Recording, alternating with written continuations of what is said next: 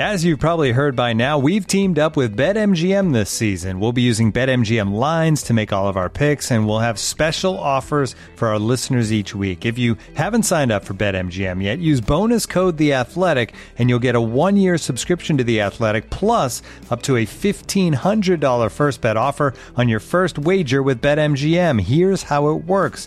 Download the BetMGM app and sign up using bonus code The Athletic. Make your first deposit of at least $10. Place your first bet on any game and claim your voucher for a 1-year subscription to The Athletic. See BetMGM.com for terms. U.S. promotional offers not available in D.C., Mississippi, New York, Nevada, Ontario, or Puerto Rico. Gambling problem? Call 1-800-GAMBLER. Available in the U.S. Call 877-8-HOPE-NY or text HOPE-NY 467-369 in New York. Call 1-800-NEXT-STEP in Arizona. 1-800-327-5050 in Massachusetts. 1-800-BETS-OFF in Iowa. 1-800-270-7117 for confidential help in Michigan. 1-800-981-0023 in Puerto Rico. First bet offer for new customers only in partnership with Kansas Crossing Casino and Hotel. Don't forget, if you haven't signed up for BetMGM yet, use bonus code The Athletic, and you'll get a 1-year subscription to The Athletic, plus up to a $1,500 first bet offer on your first wager.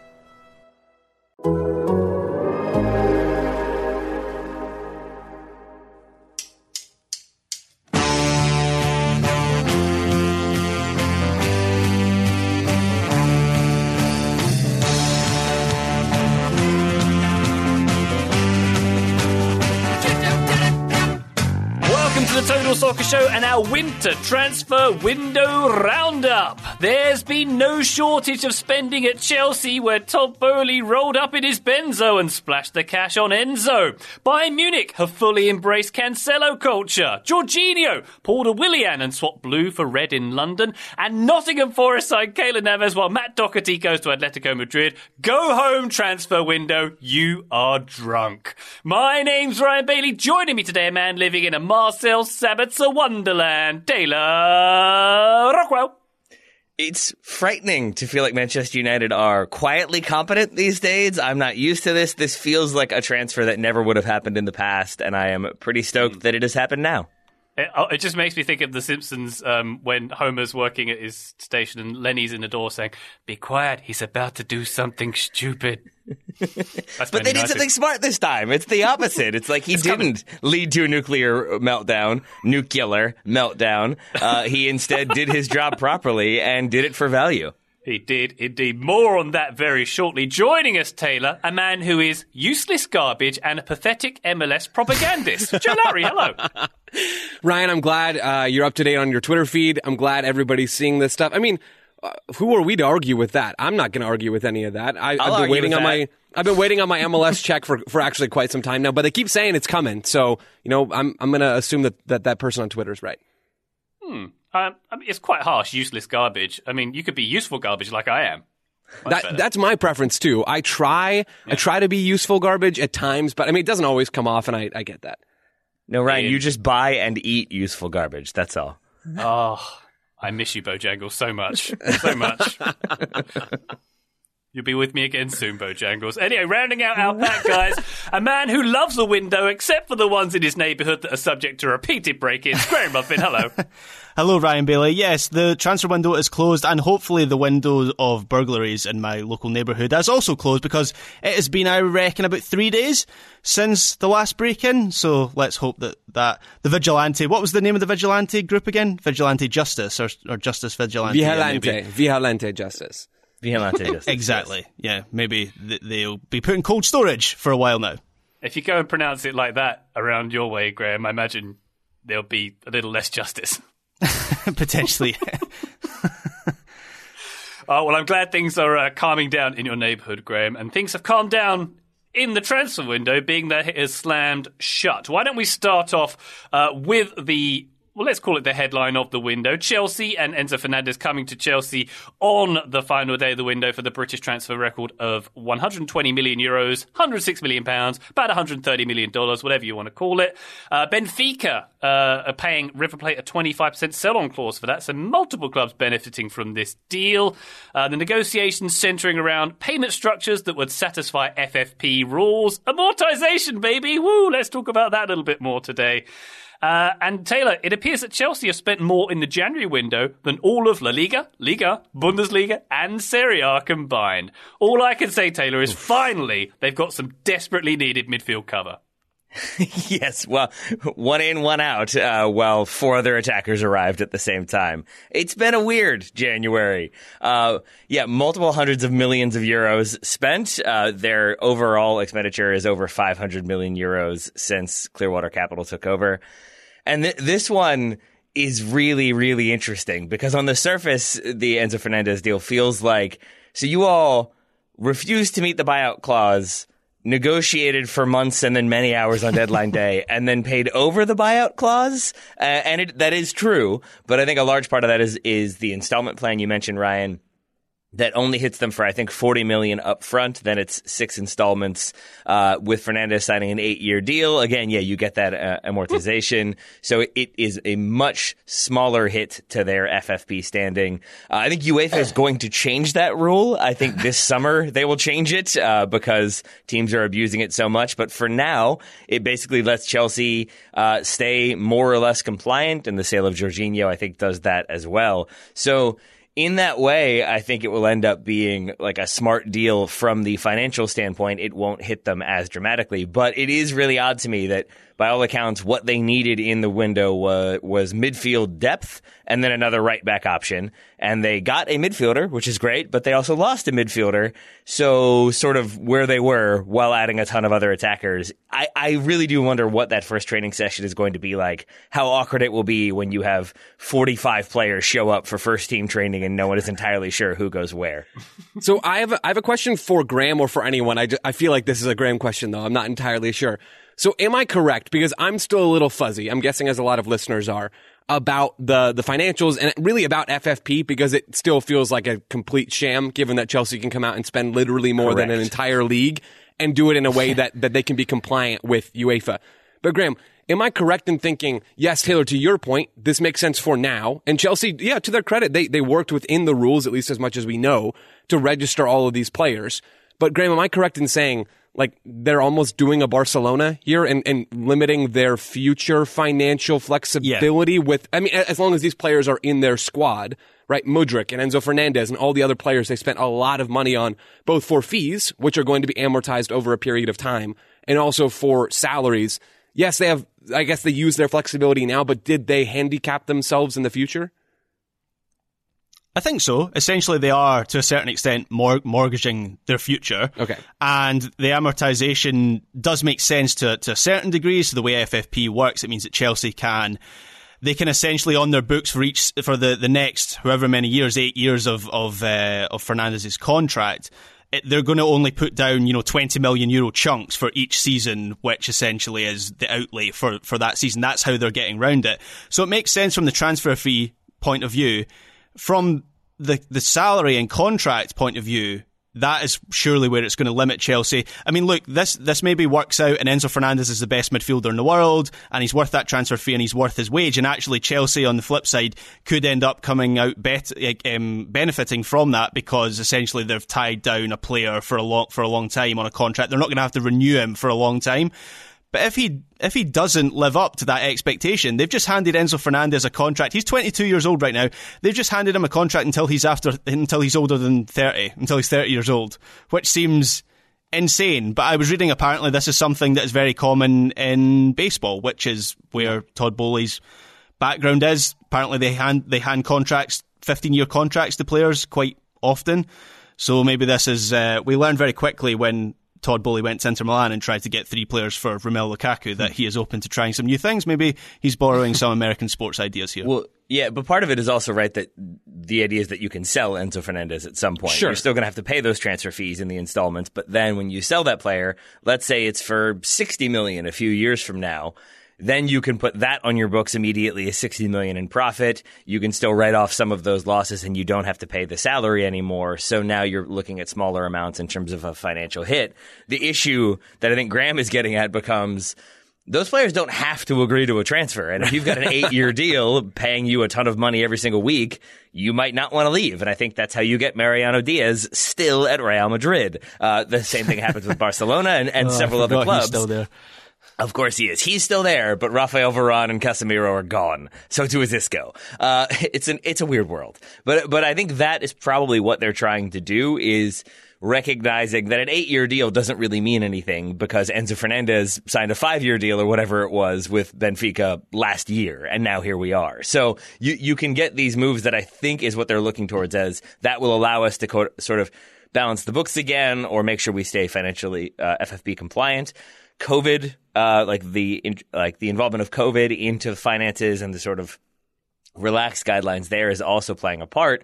And ultimately what we've learned about FFP from PSG and from Man City is that you can just kind of contest it and pay the fine and move on with your life. Maybe you'll get a transfer ban, but that seems somewhat unlikely. It doesn't seem like you're going to get kicked out of Europe. So I think there's an element here of we're going to kind of see what happens long term. We'll be able to sell some of these guys, and worst case scenario is we get a slap on the wrist. That seems to be the way they're operating. Maybe I'm giving them too much credit because maybe they're thinking that things operate like North American sports where you can kind of get around some of those deals. And another thing is, while the length of the contracts and the size of the fee has taken this to a new level, this is nothing new. Clubs have been paying transfer fees in installments and amortization. I can't say that word. I know, it's such a weird word. They've been doing that thing with transfer fees for a long time. So Manchester United at the moment, I think, still owe around £300 million to other clubs.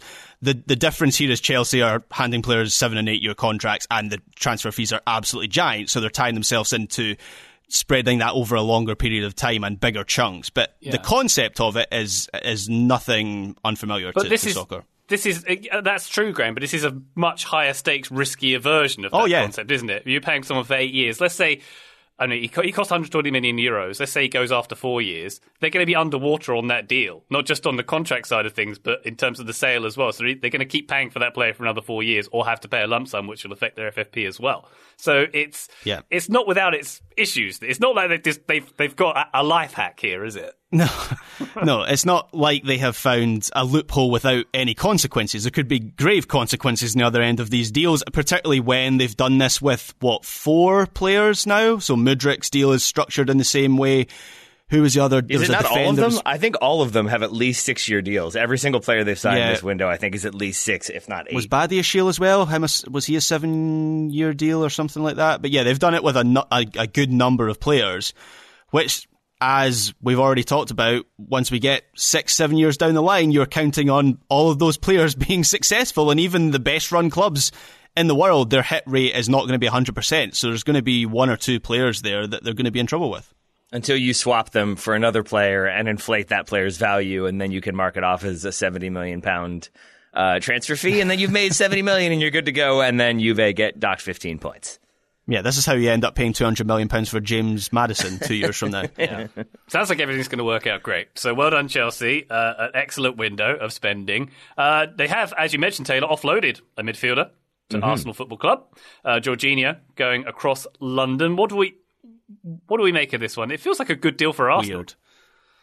It does. I mean, the only reason why I have a slight red flag about it is because they were going for Moses Caicedo of Brighton. They didn't get him, so they thought, Jorginho, that's the same midfielder. It's not the same midfielder, but he is really, really good. And I think he's one who gets dismissed at times by Chelsea fans and by neutrals and pundits alike.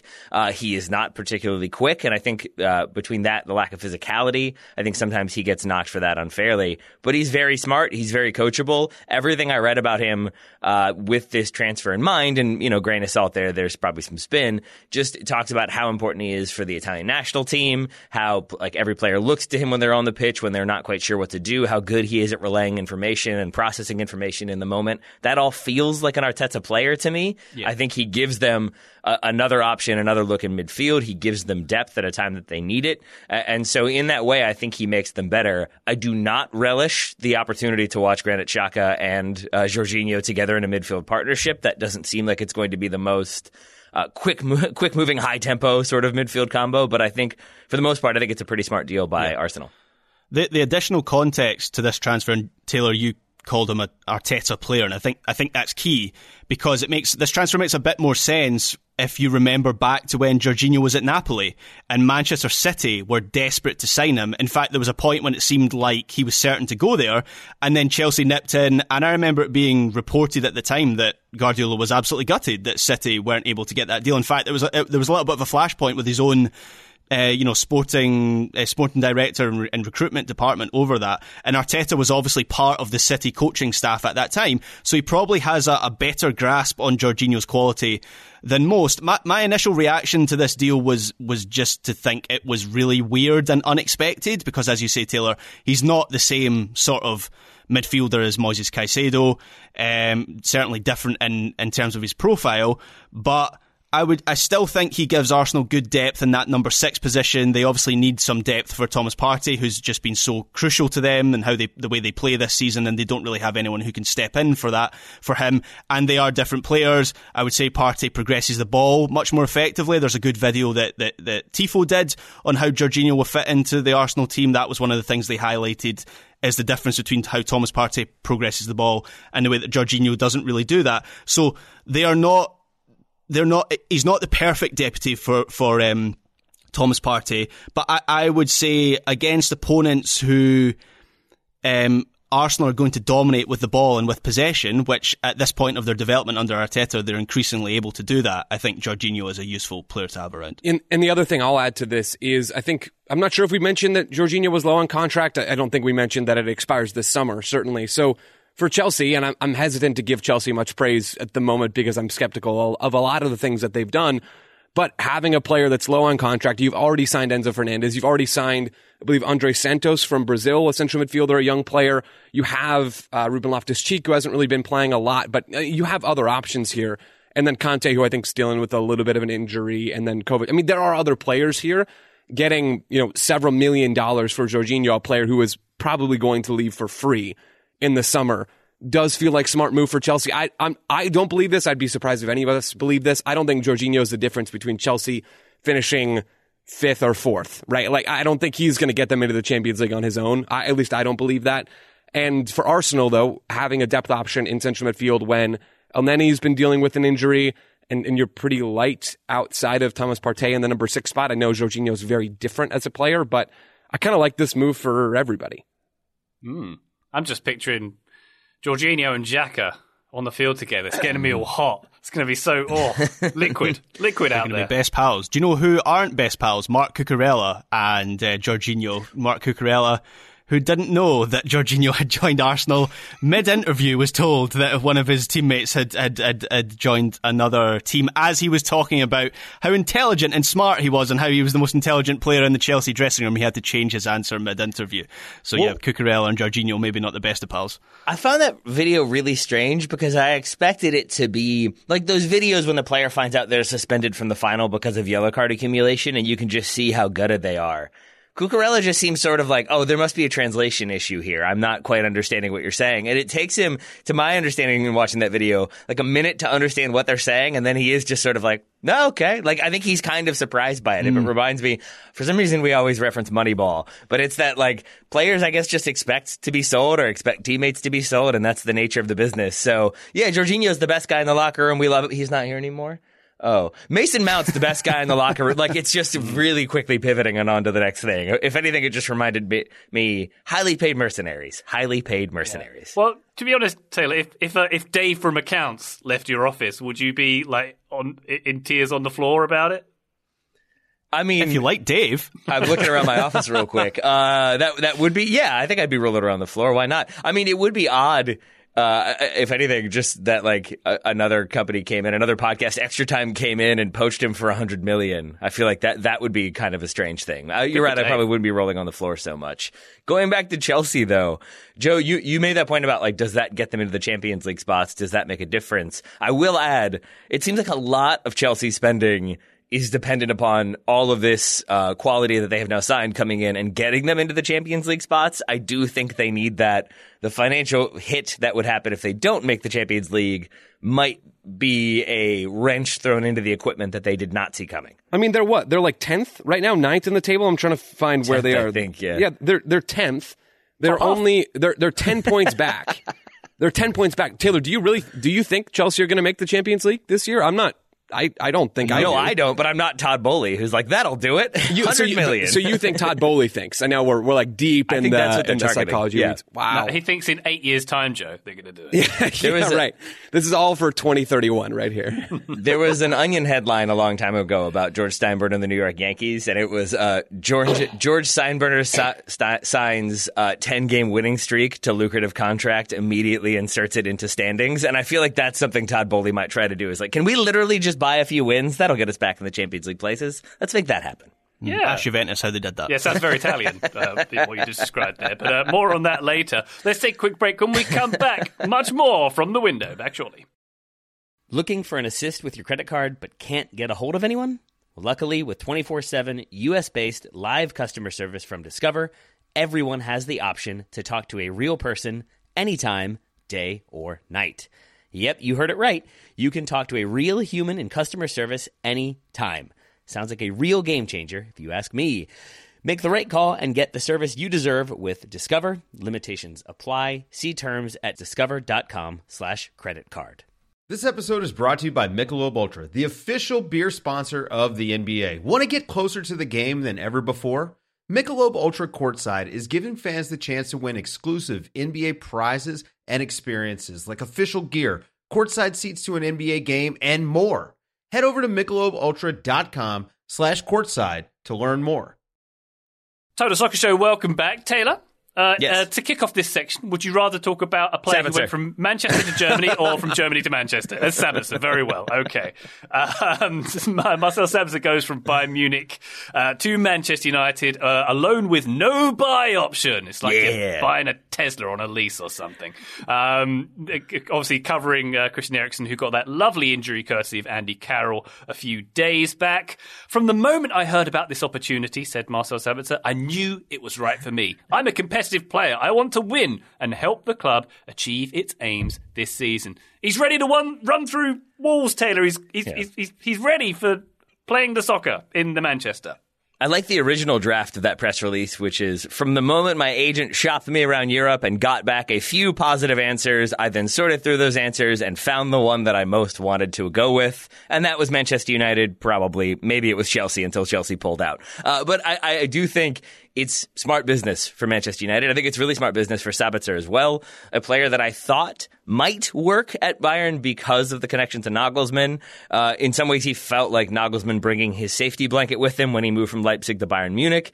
But he doesn't end up cracking that midfield, and I think it's understandable why when you look at the players they have there and have had there, and the kind of relationship they have, the chemistry they have, and then Musiala coming in, making that midfield, when he's playing in the midfield, even stronger. I just think Sabitzer was on the outside looking in, but is still a very good player. I think he can carry the ball forward as needed. I think he brings the physicality. I think he brings the effort and a desire to prove himself after that move to Bayern doesn't work. And the short-termness of this loan means that he either goes back to Bayern with sort of like no longer a point to prove, but a point proven if it goes well. But it also puts him in the shop window for Bayern Munich a bit more because it seems like Manchester United will need him and will give him opportunities. Yeah. And so in that way, I think it makes a ton of sense for Bayern. And I think it makes sense for Manchester United to get a player with all those things I mentioned who seems to have some connection to Erik ten Hag and a desire to play in that system. And I think he'll get those opportunities. I think he'll get those minutes. I think it ticks a lot of boxes. Yeah, we spoke about this yesterday. I can't remember if this was on the show or in our just general chat, Taylor, but it is a smart sign, and it says to me that United just have a better grasp on the profile of their own team these days and what players do in their system, what each individual role is. And it reminds me of the Amazon documentary series about Man City. And one of the few interesting bits of that show, it's not particularly interesting, but one of the few interesting scenes is they show a recruitment meeting, and City are going through every player in their squad, and they're coming up with a contingency and succession plan for every single player.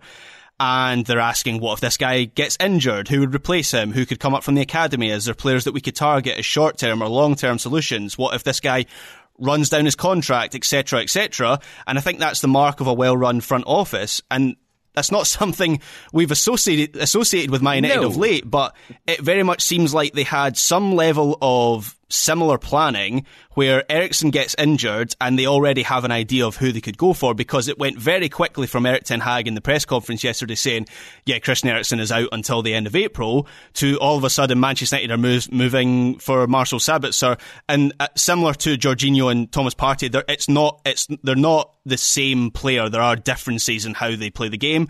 I'd say Eriksen is much more creative in terms of how he uses the ball. But in theory, Sabitzer should be a good fit for this United team and for Erik ten Hag's system. So I like it quite a bit. Graham said basically everything I was going to say. I want to dive in a little deeper, though, into the differences between Eriksen and Sabitzer, because I'm guessing a lot of folks haven't watched quite as much of Marcel Sabitzer as they have of Christian Eriksen. Graham, I think you're spot on. Eriksen is a little bit more of a playmaker, and he's going to thread more through balls forward. Sabitzer is still going to go box to box. He's still going to get forward.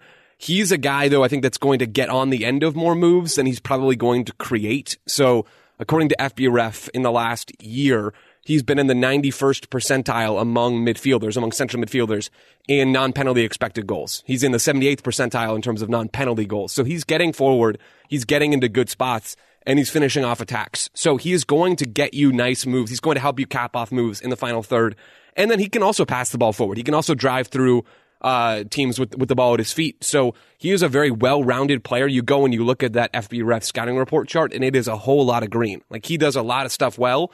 Taylor, to your point earlier, there's a reason why we didn't see him at Bayern, because they have a bunch of other talented players. But for Manchester United, who don't have a squad as good as Bayern Munich right now, Sabitzer is absolutely a player that you can plug and play. He's ready to go. And to be honest, I think in a lot of ways, he is an upgrade over Christian Eriksen. They're different players, but at this point in their respective careers, I think Sabitzer is probably the player you really want getting you closer and closer to your chase of the Champions League spot. So, yeah, I love this move for Manchester United. I think it's a really smart one, and hopefully that gives folks a little bit of a clearer picture of who Marcel Sabitzer is. Yeah, and I think I was waiting for the perspective, Joe. Thank you for that. Although I think, not that you are negative, but I think you are the reality check sometimes. And I was nervous to see if that was going to be like, I don't know if this is going to work. No, I love it. I love this move. and I do think, like, you're right. There are differences in their game. I don't think he will necessarily hit the ground running and be that difference maker that, like, pushes United onto like a title challenge or anything like that. But I think we're talking about shades of gray, depth, areas of improvement, and just smart business. And I think all of those things are not things that we've seen from Manchester United in seasons past. For me, like, I think if it had been the same ownership, the same sort of operational policy, it would have been them probably in a similar position to Chelsea. You're like trying to outbid Chelsea for Enzo Fernandez, and then that falls through last minute, and then there's like a cheeky bid for Moses Caicedo that doesn't happen, and then it's a panic buy of somebody who's not quite as good for like twice the transfer value if they had done anything at all. And so this, to my mind, makes the team maybe not like night and day better, but it improves them in certain areas of the pitch, and I think does make them better overall for a lot less money and for a short-term deal that allows them more flexibility in the summer, where they could make that a permanent deal if they wanted to, but it also gives them just a little bit more maneuverability. All of these things are not words that I had come to expect when it came to the Manchester United front office. So good business across the board for me. In past times, Isco would have signed for Man United as a free agent yesterday. Thank you. That's what would have happened, and that would have been bad. That is exactly as much as I do like happened. Isco. Not a good fit. Yeah. They would have re-signed Radamel Falcao yesterday. Again. So on that note, Taylor, does that make you feel a bit more confident and happy about what's happening at Manchester United? Do you feel like this season, after not having a rudder on this ship for many seasons, do you feel like you have a rudder now? Yeah, I mean, I do. I think that rudder is Erik ten Hag, and I think he's done a really good job of getting the team on board the way he wants them to play, and I think there's always going to be growing pains with that. But I think the way he has navigated certain tricky situations, Ronaldo chief among them, but even Jadon Sancho and the kind of personal issues he's had, that like giving him the time off, giving him the opportunity to kind of get back into the form he needs to be. I believe he is back with the squad today for their second leg of their League Cup. I still forget whatever sponsor it is this time around. But I think he'll be back with the team. And so in that way, I think he's managed the team really well. I think he's given them a structure and an identity. And I think he has also done a good job, or the club has done a good job of bringing in people who seem to fit that identity, who make the team better. And you watch when they score goals in those big moments and the way the team celebrates. I've always loved watching the way teams celebrate to see who jumps on who's most excited to celebrate with who. And the number of players going into the crowd and just being up for it, it's just a night and day difference in energy. And so I think in that way, it's a team that seems to be pulling in the same collective direction, not a thing we've said about them very often, very recently.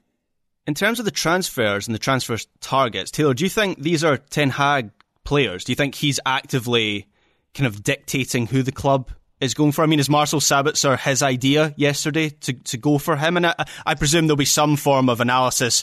You know, they'll be able to pull out a dossier. Here's the work we've done on Sabitzer, and there will be that background information. But in terms of deciding what players the club is actually going for, Ten Hag, it feels like his fingerprints are across a lot of things. Yeah. At the very least, I think back to Sunderland Till I Die, which is not a great example of how to conduct transfer policies, but they call Jack Ross, the then manager, a couple times to go over, like, what do you think about this guy? What do you think about this value? And I think he does add in there, like, do not pay this much money for Will Grigg. It is not worth it. And it was not worth it. And I would assume it's something along those lines where he has a connection to the player. Maybe he is part of pitching the club to Sabitzer and getting him on board such that they can get him in that private jet to Manchester in time for the deal to go down.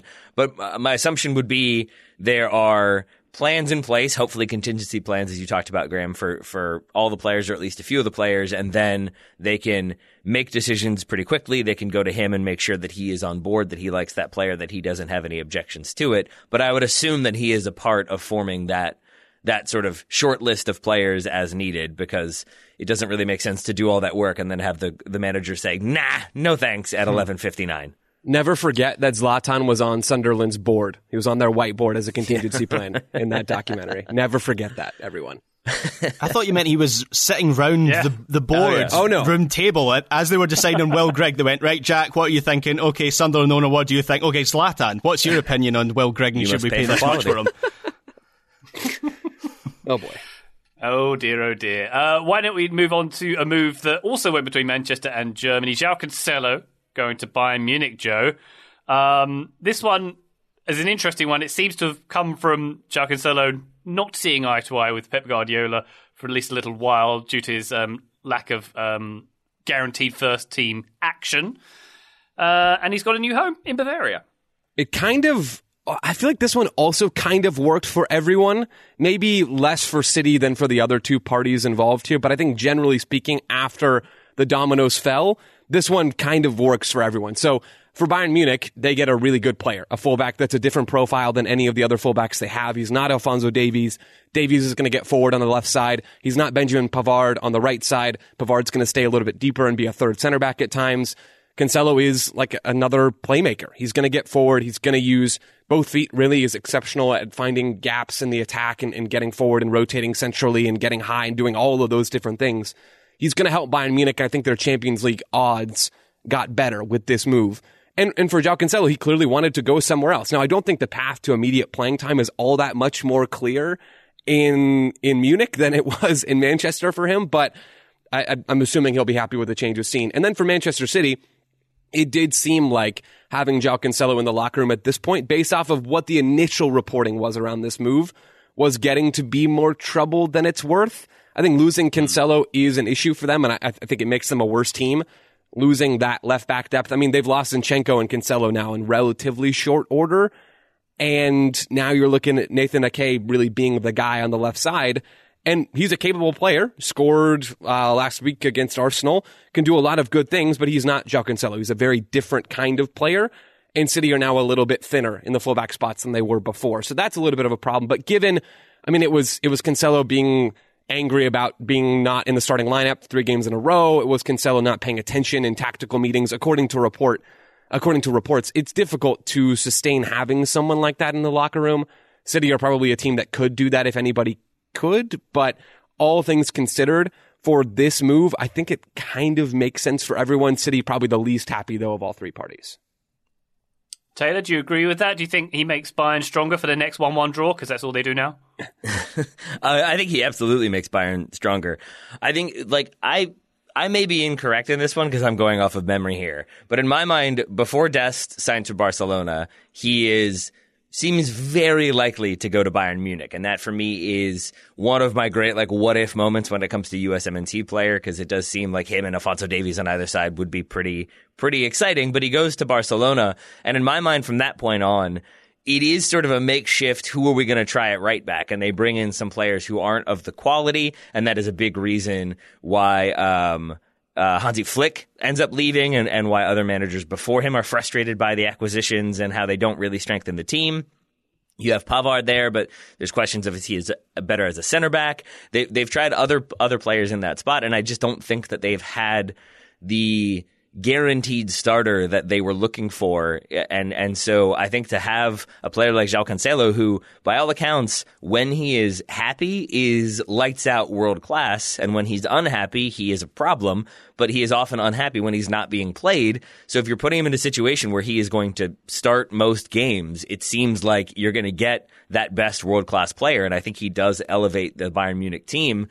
It's a really interesting study in what I think Chelsea are going to have to deal with, because it just sounds like when you have a ton of players, all of whom want to play, all of whom are capable of playing, some of whom maybe catch form to the detriment of others, how quickly the atmosphere can change. I read some of those reports that Joe mentioned, and it does just sound like it got to the point because it was this prolonged period of he starts some games, then he's out, then he's not in form. He comes back from the World Cup and he's frustrated by his lack of usage in the knockout rounds, and that influences his behavior.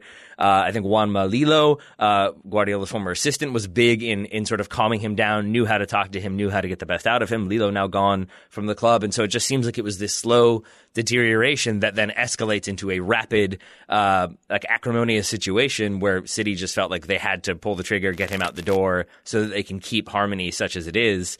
So I think for City, it probably makes them worse in terms of their overall talent, but at the same time, maybe makes them better because the locker room is just slightly more harmonious. You do have a little bit more, clarity in who is starting and who is playing where. For Bayern, you get a player who is desperate to play, who is likely to play, who I think when he plays is very, very good and can do many different things. I picture him moving centrally on occasion to partner Joshua Kimmich and pushing on Goretzka or Musiala or Thomas Muller, whoever it may be. I just think it gives Bayern Munich a lot of different looks that Julian Nagelsmann is going to relish. And Taylor, you mentioned there how it's good for the locker room at Man City. I can imagine it's good for the locker room at Arsenal as well when they're looking at that title race and they look at Man City's business this season, or maybe this window particularly. Is it Maxima Perona they brought in from Argentina, but not strengthened in the way that rivals have? Yeah, I mean, I think so. I think there is that idea that maybe this is Pep. We know can be temperamental on occasion. Graham, what's your theory about him? All or nothing? Yeah, only deals in extremes. Yeah. Everything is either perfect or terrible. Yeah, and so maybe this... Exactly. I am dying. I am going to live to be 150 years old. And so maybe there's an idea that this makes Pep back into the everything is perfect, we're the squad that will win everything. And I think when you have that belief from Pep Guardiola, it's going to filter down. So there's that intangible aspect of maybe it makes them better because there's more commonality of belief.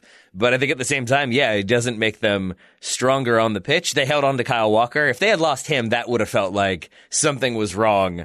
So it does seem like maybe this is City kind of throwing in the towel to keep things afloat for now, and then they will strengthen in the summer to a strong degree. I actually think Arsenal's presence right now is an important factor in this transfer, because if City are the dominant force at the top of the Premier League, as they normally are, maybe the thinking is, well, we can kind of ride this out a little bit and get Cancelo back on side by the time we get to the end of the season. But it's coming into the last few days of the January transfer window. They are, 5 points behind Arsenal at the moment, who also have a game in hand. And so there is that risk that if they miss that opportunity to offload him, then in a sort of Cristiano Ronaldo way, he becomes this sort of malignant presence on the dressing room and just around the training ground in general, even if they push him down to the reserves or the youth team. So I do think Arsenal being as strong as they have been this season, as I say, is a factor in why this deal gets done. All right. why don't we, in this section, also discuss Tottenham Hotspur, whose manager, Antonio Conte, by the way, is having surgery to have his gallbladder removed. It's an unfortunate situation for Conte. We're not sure how long he's going to be off the sidelines, but all the best to him. Hey, Graham? Yeah, I mean, it's still not as painful as watching Matt Doherty try and play right wing back in this system this season. He's off to Atletico Madrid now, which that has to be the weirdest transfer of the whole window, because just say that back to yourself. Matt Doherty now plays for Atletico Madrid. It's like James Corden being in a Tarantino film or something. It just doesn't feel right. But also, Spurs terminated Matt Doherty's contract because it was initially meant to be a loan, but then they realised they couldn't loan out any more players because they're at the threshold of 8, and this is actually a new UEFA rule for this window. You're only allowed to loan out 8 players. So Spurs, in talks with Atletico Madrid to loan him there, then realised they can't actually loan him out there, so they just terminated his contract. There was a player who still had 18 months left on his current deal. They just did that to get him out the door, and I presume to get Pedro Porro in the door. Just absolute madness that a Premier League club would work in that way. But there is a lot of upside with Pedro Porro, the signing that Spurs did make on transfer deadline day.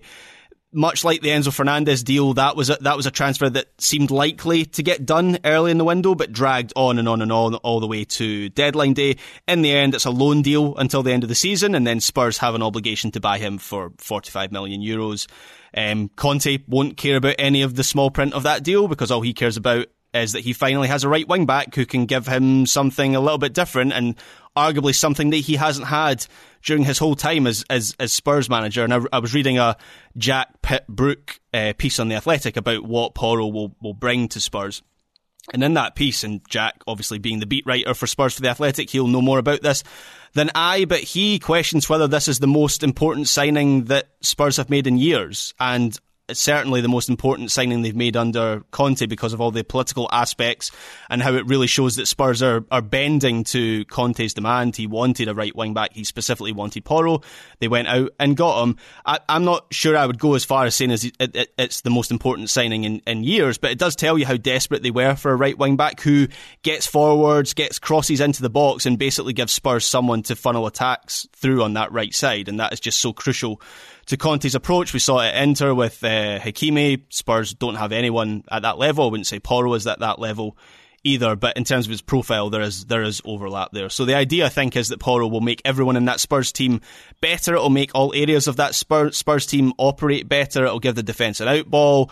It'll help with the midfield being outnumbered as well if he's playing as a right wing back. It will give a better supply line to Harry Kane in particular, who has essentially had nothing to work with from the right side for the last 12 months. So I think it does have the potential to be a really significant signing for Spurs. Good stuff. Sporting Lisbon, by the way, getting €45 million for offering Spurs their PP, is how I'm going to phrase that one.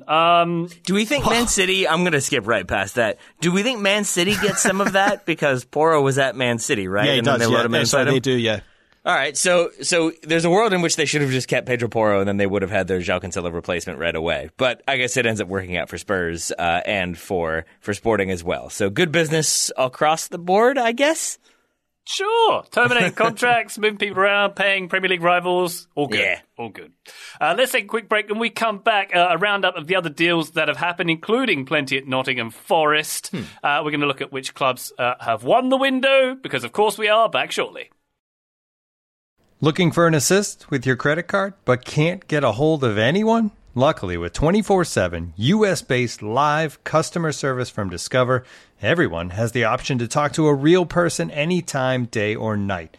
Yep, you heard that right. You can talk to a real human in customer service at any time. Sounds like a real game changer if you ask us.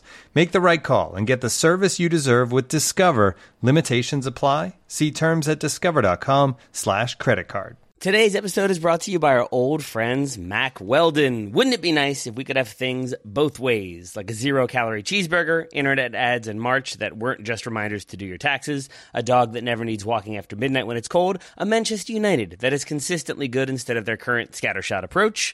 Well, we tend to think of clothing as an either-or situation as well. People think looking sharp means starchy Oxfords and stiff chinos rather than effortless comfort. But it's possible to have it both ways. Mack Weldon makes timeless apparel with modern performance fabrics for guys who want to look and feel sharp without sacrificing comfort. From their light-as-air underwear to innovative anti-odor tees and versatile yet comfortable pants, Mack Weldon has a full range of clothes that never go out of style. I got a few things recently, including a long-sleeve polo, which I love, maybe the most comfortable t-shirt, which I also love, and my new favorite sweatpants, the Ace sweatpant. It's exactly what I described above, comfort and versatile, but still stylish. It's the type of sweatpant I can wear to pick up my kids from daycare and not think, I'm now wearing sweatpants in public, the other parents will judge me. Now I just think, judge away, nerds, because you will never be this comfortable unless you're also wearing a pair, in which case, high five. Mack Weldon is not flashy. It's just classic, always in style, and made from the world's most comfortable performance materials. They're designed to fit both your style and the demands of modern life. So get timeless looks with modern comfort from Mack Weldon. Go to mackweldon.com and get 20% off your first order with promo code TSS. That's MackWeldon.com, promo code TSS to get 20% off your first order. Thank you to Mack Weldon for sponsoring today's episode. Total Soccer Show, welcome back. Why don't we turn our attention, as we typically do, Joseph Lowry, to Nottingham Forest. They who are only slightly less ridiculous in the transfer market than Chelsea, arguably. But Keylor Navas joining Nottingham Forest from PSG. Jonzo Shelvey also joining. And Felipe from Atletico Madrid. Lots happening in Robin Hood's backyard, Joe. Nottingham Forest feel like a team that, you turn on the garbage disposal and sometimes it won't turn off. Like Nottingham Forest have turned on the transfer switch and they just cannot figure out how to possibly turn it off. I like these moves. I mean, again, it feels like Nottingham Forest are playing FIFA. If I'm playing FIFA and I'm Nottingham Forest, I feel like these are reasonable moves to make when you've made 87 moves in the last transfer window. And I don't know. I don't know how this is going to affect squad chemistry and all that stuff, but Keylor Navas, to pick one of those three, is a phenomenal goalkeeper. And I think a lot of teams would have been a lot better off for having signed him. So in that way, wasn't really playing at PSG. Getting him into this team is absolutely a good thing for Forest. It's a loan. Last time I looked, at least before we started recording and doing my prep for this, there's not really a baked-in option to get him to stay in England or anything like that.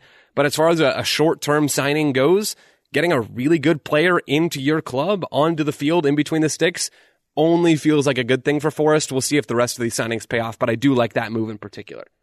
I'm so confused by Nottingham Forest and everything they're doing, because some of their moves feel like, we know we're going to be a Premier League club for the next 5 years, so we can go about signing young players and established players. Then there's some signings in there, Shelvey and Chris Wood among them, that feel like we're in a relegation scrap and we just need like that level of quality that can get us through that. It's just an odd. This window was Danilo, the 21-year-old from Palmeiras in Brazil. Felipe from Atletico Madrid, he's 33. Gustavo Scarpa from Palmeiras, he's 28. Jonjo Shelvey, Chris Wood, and then Keylor Navas on loan. In there are like Atleti and PSG and then Newcastle, but then Palmeiras twice. It's just a weird amount of business they are doing. Graham, we talked about this yesterday, I believe, about will they be a team on the McKinney to Leeds show. We talked about will Nottingham Forest be in that relegation battle. I don't know if these players keep them out of that battle. I don't know if they keep them in that battle. It could really go either way, but Dean Henderson and Keylor Navas at Nottingham Forest is not what I expected when the window opened in the summer. I mean, Keylor Navas and Jonjo Shelvey are now teammates. What has happened over the last few months? And the weird thing about Forest's transfers, like individually, there's a lot to like about a lot of the players that they've signed. But before this window, I thought, Nottingham Forest have finally found an approach. Steve Cooper is kind of finding a team that works together, and I wouldn't have had them anywhere near the relegation zone. They then make a load of these signings, which, as I say, individually are pretty decent. And now I'm thinking there's the risk that they get pulled back into it just because Steve Cooper doesn't know what to do with them. And there is, it doesn't feel like there's a lot of strategy behind them, because as you say, Taylor, there's a couple guys from Brazil there where it's like, we're going to be a sexy team, but also Chris Wood is joining us from Newcastle United. It's a weird team. It goes back to, like, if you told me Keylor Navas and Jonjo Shelvey are teammates, I'd be like, so Newcastle went for Keylor Navas, like they found quality at PSG. That makes a ton of sense. Yeah, why not? I would not expect both of them to be at Nottingham Forest. What I think happened with Navas, Taylor, is it was Tuesday, and they were like, we're playing Man United again. Now, keeper can't play against his parent club in this important semi-final we've got tomorrow night. Anyone could get Keylor Navas. Let's try and get him. On loan, sure, yeah. That will cover our constantly cup-tied keeper. I mean, that will do that. I hope he plays. That makes me even more excited to watch this game. But like, it's also just sort of a bummer, I think, for me as a mild Keylor Navas fan, that for so long he's linked with moves to clubs where he is going to start and be a key performer and finally get to be that Champions League level goalkeeper for a team that's in the Champions League. I didn't think when he finally got the move it would be to Nottingham Forest. And again, it sounds like I am disrespecting them, and perhaps I am. It's not quite the move that I would have expected for him. It feels a little bit, again, similar to the McKennie conversation of moving from Juve to Leeds, and now you're in a relegation scrap, theoretically. Yeah, it is indeed the Premier League Super League. It's another example of that for sure. What not Forest are actually doing is they're assembling all the goalkeepers that were meant to succeed David De Gea at Manchester United. So it'll be Sergio Romero coming in there soon as well, Martin Dubravka from Newcastle United. Yeah, it's like the worst possible Avengers you can imagine. Anders Lindegaard is going to get some minutes there. We'll see what happens. By the way, did I see Dubravka join City? I didn't see that one happen until pretty recent as well. Martin Dubravka joined Man City? I think he did. Yeah, loan. He was at Man United for the first half of the season, so he's just collecting Manchester clubs now. That's how he's catching them all. There's so many moves. That is the weird one of the transfer window, is when moves happen that are like, there's just so many crazy ones that you don't notice it. For example, I messaged you all this yesterday. Seeing Daley Blind on the bench for Bayern Munich and being like, wait, what happened now? When did that go through? Didn't know that had happened. Yeah. There are those moves that just sort of come out of nowhere and you don't notice until it's like March when there's a player playing for a club that you didn't realize he transferred there in the first place. The reason I missed Dubravka going to City is because you're right, Graham, he didn't. He went to United and I missed that as well. Right, okay. There we go. Madness all round. I follow the Soccers, I promise you. Why don't we talk about Isco, who's not going to the Berlin Disco, Graham? Yeah, I really wanted to see this happen just because someone like Isco at a club like Union Berlin would have felt straight out of the Matt Doherty to Atletico Madrid simulation. I'm not convinced it would have gone all that well, given that Isco can barely run at the moment. I watched him a bit for Sevilla in the first half of this season. That did not go well, and look, Sevilla's a bit of a dumpster fire of a club right now. Maybe that was a factor, but it does kind of feel like Isco's in sort of the Gareth Bale downwards spiral to retirement, where maybe he's got one more club in him, and I think he might retire quite early. But nonetheless, I still wanted to see him at Union Berlin just because that would have felt very weird and like a glitch in the Matrix. Indeed. How about Weston McKennie going to Leeds and having Tyler Adams giving big hugs in press conferences, Joe? That's fun, isn't it? Yeah, the part I love most about that move is all the content potential that's there. We talked all about this on the Patreon show on TSS Plus, so go subscribe, patreon.com/Total Soccer. So Total Soccer Show. There it is. That's the URL. We talked all about that, so I'm not going to dive any further into it here, but I do love the Tyler Adams, Weston McKennie bromance that we've already been treated to, and hopefully it will continue for many, many years to come. I enjoy, like, whenever we're not sure that a move has happened. There were a few moves in the document, I think, because Graham filled out the document and then 7 hours ahead was like, I will check back in with this in the morning. So I would just Google and see if the deal was officially done. And I like, you Google Enzo Fernandez, you get all of the details of the deal. There's a few others like that. You Google Isco, the first thing that pops up, Real Madrid legend Isco has very competitive sex life with gorgeous wag. So that is sort of where he is right now. Probably not what was necessarily the plan at this time yesterday. I did also appreciate Union Berlin getting a little bit trolled by RB Leipzig for not having Isco in their starting 11. I think on Twitter they released their starting 11. RB Leipzig responded Isco ? To which Union responded tradition ? Which I thought was a nice little burn. It's good work by Union. Good work there in the Bundesliga. Social media managers going at it. I like it. The thing is, though, they're all sitting in the same office together in New York. That creative agency is having quite a time today, Greg. It's the same person just writing all the different accounts, burning themselves over and over and over again. Taylor, we mentioned, I believe, on Monday's show that Matthew Hoppe has to live in Middlesbrough. He no longer has to do that. Hey. That's a positive sign. He's moved further north. Again, we get to the burglaries, the break-ins of Southerners moving north. Graham, how do you feel about this one? Is Matthew Hoppe going to be in your development sometime soon? It's Hibernian, by the way, if you were going to mention the club name there. Yeah, he's moved to Hibernian. Yeah, after watching Matthew Hoppe against Serbia and Colombia, my overwhelming thought was, this is a player I want to watch loads more of in the second half of the season, and my wish came true yesterday when he joined Hibernian. I think Hibs fans are still scarred by the memory of Chris Mueller playing for them, which didn't go particularly well.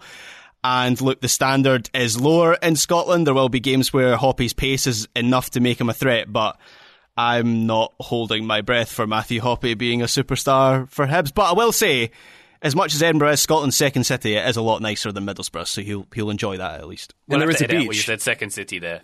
There is a beach, Graham, confirmed?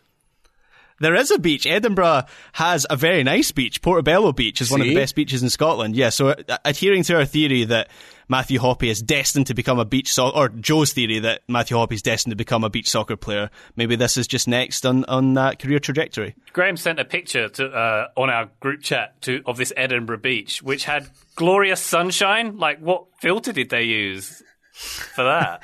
You get sunshine in Scotland, it's just also freezing cold at the same time. See, this is like my Scandinavia. Question. This is my question. How long can you be at the beach, Graham? Like, because I do picture, like, you sort of, like, it's warm enough, you run into the water, and within, like, 12 hours, it's winter again, and you have to run back out. I thought you meant me personally, so I get bored of beaches very easily. Like 20 minutes later, I'm done. Do you all hear the dodging of the question? Do you hear the dodging of the question? If there's no warmth at all, like in most Scottish beaches, then yeah, I don't know if I'm even lasting 2 minutes rather than 20 minutes. Also, Taylor, did you suggest that we should be at the beach for 12-hour intervals? You said go into the water and then 12 hours later you come out of the water? I just mean, like, I picture a Scottish beach has a, like, 12-hour window. Yeah, it's warm enough. We've got 12 hours. Oh, no, winter coats. Winter coats back on. It's winter again. It's dark at 3 p.m. Wonderful stuff. Good beach chat. Any other deals we want to talk about that happened? Ziyech did not go to Paris. Yeah. Right, Graham? Yeah, clearly the fax machine that scuppered De Gea's move to Real Madrid all those years ago is now at Stamford Bridge, because the reports I've read are that PSG are furious with Chelsea because they filed the wrong paperwork and then missed the deadline to get this deal done. PSG appealed to the French League. That appeal was rejected. Hakim Ziyech will be a Chelsea player until the end of the season, and I'm not sure, given how many attackers Chelsea have signed, if he's going to get any game time at all. They did it 3 times, from my reading. That feels to me like a self-sabotage. They were trying not to sign him, but I think Ziyech had used his own money to fly to Paris to be there for the medical and is now sort of stranded there. It does not seem like a very good situation for him. Maybe Chelsea can cancel his contract and then he can go sign for Everton, who did not have a good window themselves. He's stranded in Paris? I mean, yeah, that was the reporting. I'm sure he can find his way back if he needs to. It's literally a train. Yeah, London is an hour from Paris. On the train. Stranded. How on earth is he going to get out of that one? We shall find out. Finally, for this episode, gents, who did the best and worst business of the window? I think in terms of worst, Taylor, surely we have to point to the club who have been in a bit of disarray lately in Liverpool. And not Liverpool, the other one, Everton. Yes, although Liverpool didn't have that great of a window themselves either. But Everton, I think, really set the mark for how to have a bad window. They lose out on Pedro Porro. That deal gets hijacked. They lose Anthony Gordon, period. Sell him to Newcastle. He forces that move through. But to have Amadou Onana also sitting out training, at least for a couple days, and that's a player who they signed in the summer. That's not even a player who's been there long enough to be over it and frustrated by it. To have him already sort of feeling like this isn't going to be good for him in 6 months is probably not where Everton wanted to be. And this is an Everton team that I think had a net spend of plus like 25 million, I think, as in they made 25 million. But to be in a relegation zone, to not bring in any players in January and have the squad, it seems like, pretty discontent across the board without maybe the quality you would need to fight your way out. But I mean, put it this way, like Nottingham Forest have problems to figure out for sure, and they've got to figure out how to get everybody like sort of happy and harmonious as much as they can. And amortized. But I would still rather have that situation, even with the amortization. I would rather have that situation because at least there's an intent to fight. We're bringing in people to keep that squad competitive, to keep us in a position we're in. I don't see how you see the situation at Everton as anything other than the board didn't get the business done, and now they're content to be in that relegation scrap. See, the thing is, given their recent transfer record, I actually think no signings for Everton is maybe the best possible outcome for their January, because in recent years, transfer windows have essentially been someone going, stop hitting yourself, stop hitting yourself, stop hitting yourself, and now they're not hitting themselves. So, yeah, good window for Everton, in my opinion. I hear you, Graham. There is an MLS club who shall remain nameless, who it does seem like is the one that everybody knows. Like, we can offer them something stupid and they will take it. And in that regard, Everton also seemed like one where it's like, do you guys want this midfielder who we're paying too much money for and we don't actually want? But no, you can't have him. He's really important. And then Everton sign him for a lot of money or on pretty high wages, and it does not work out. I hear you, Graham. Maybe no business gives them some solidity. That said, the banners of protest around the training facility tell me that maybe the fans won't buy into that narrative so much. Indeed. Well, Sean Dyche is on board, hey? So they got that.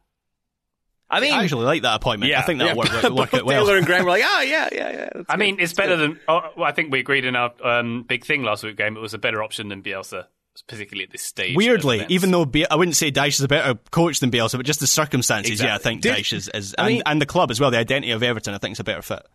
Yeah, sorry, Joe. I was just going to say, they spent a lot of money not too long ago on Michael Keane. I guess it was a few seasons ago at this point. Is Michael Keane still with Everton before I make this argument? I hope he is.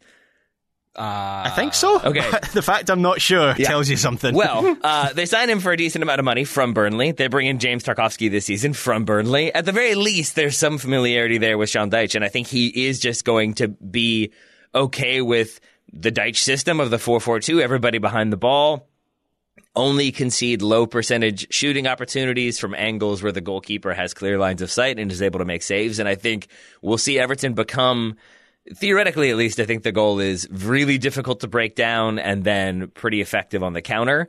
Yeah. We'll see if they have the personnel to do that. But I do think Sean Dyche is at the very least an appointment that makes sense for the moment. It's not bringing in an aspirational manager who wants to play expansive football and then not backing them in the transfer window at all.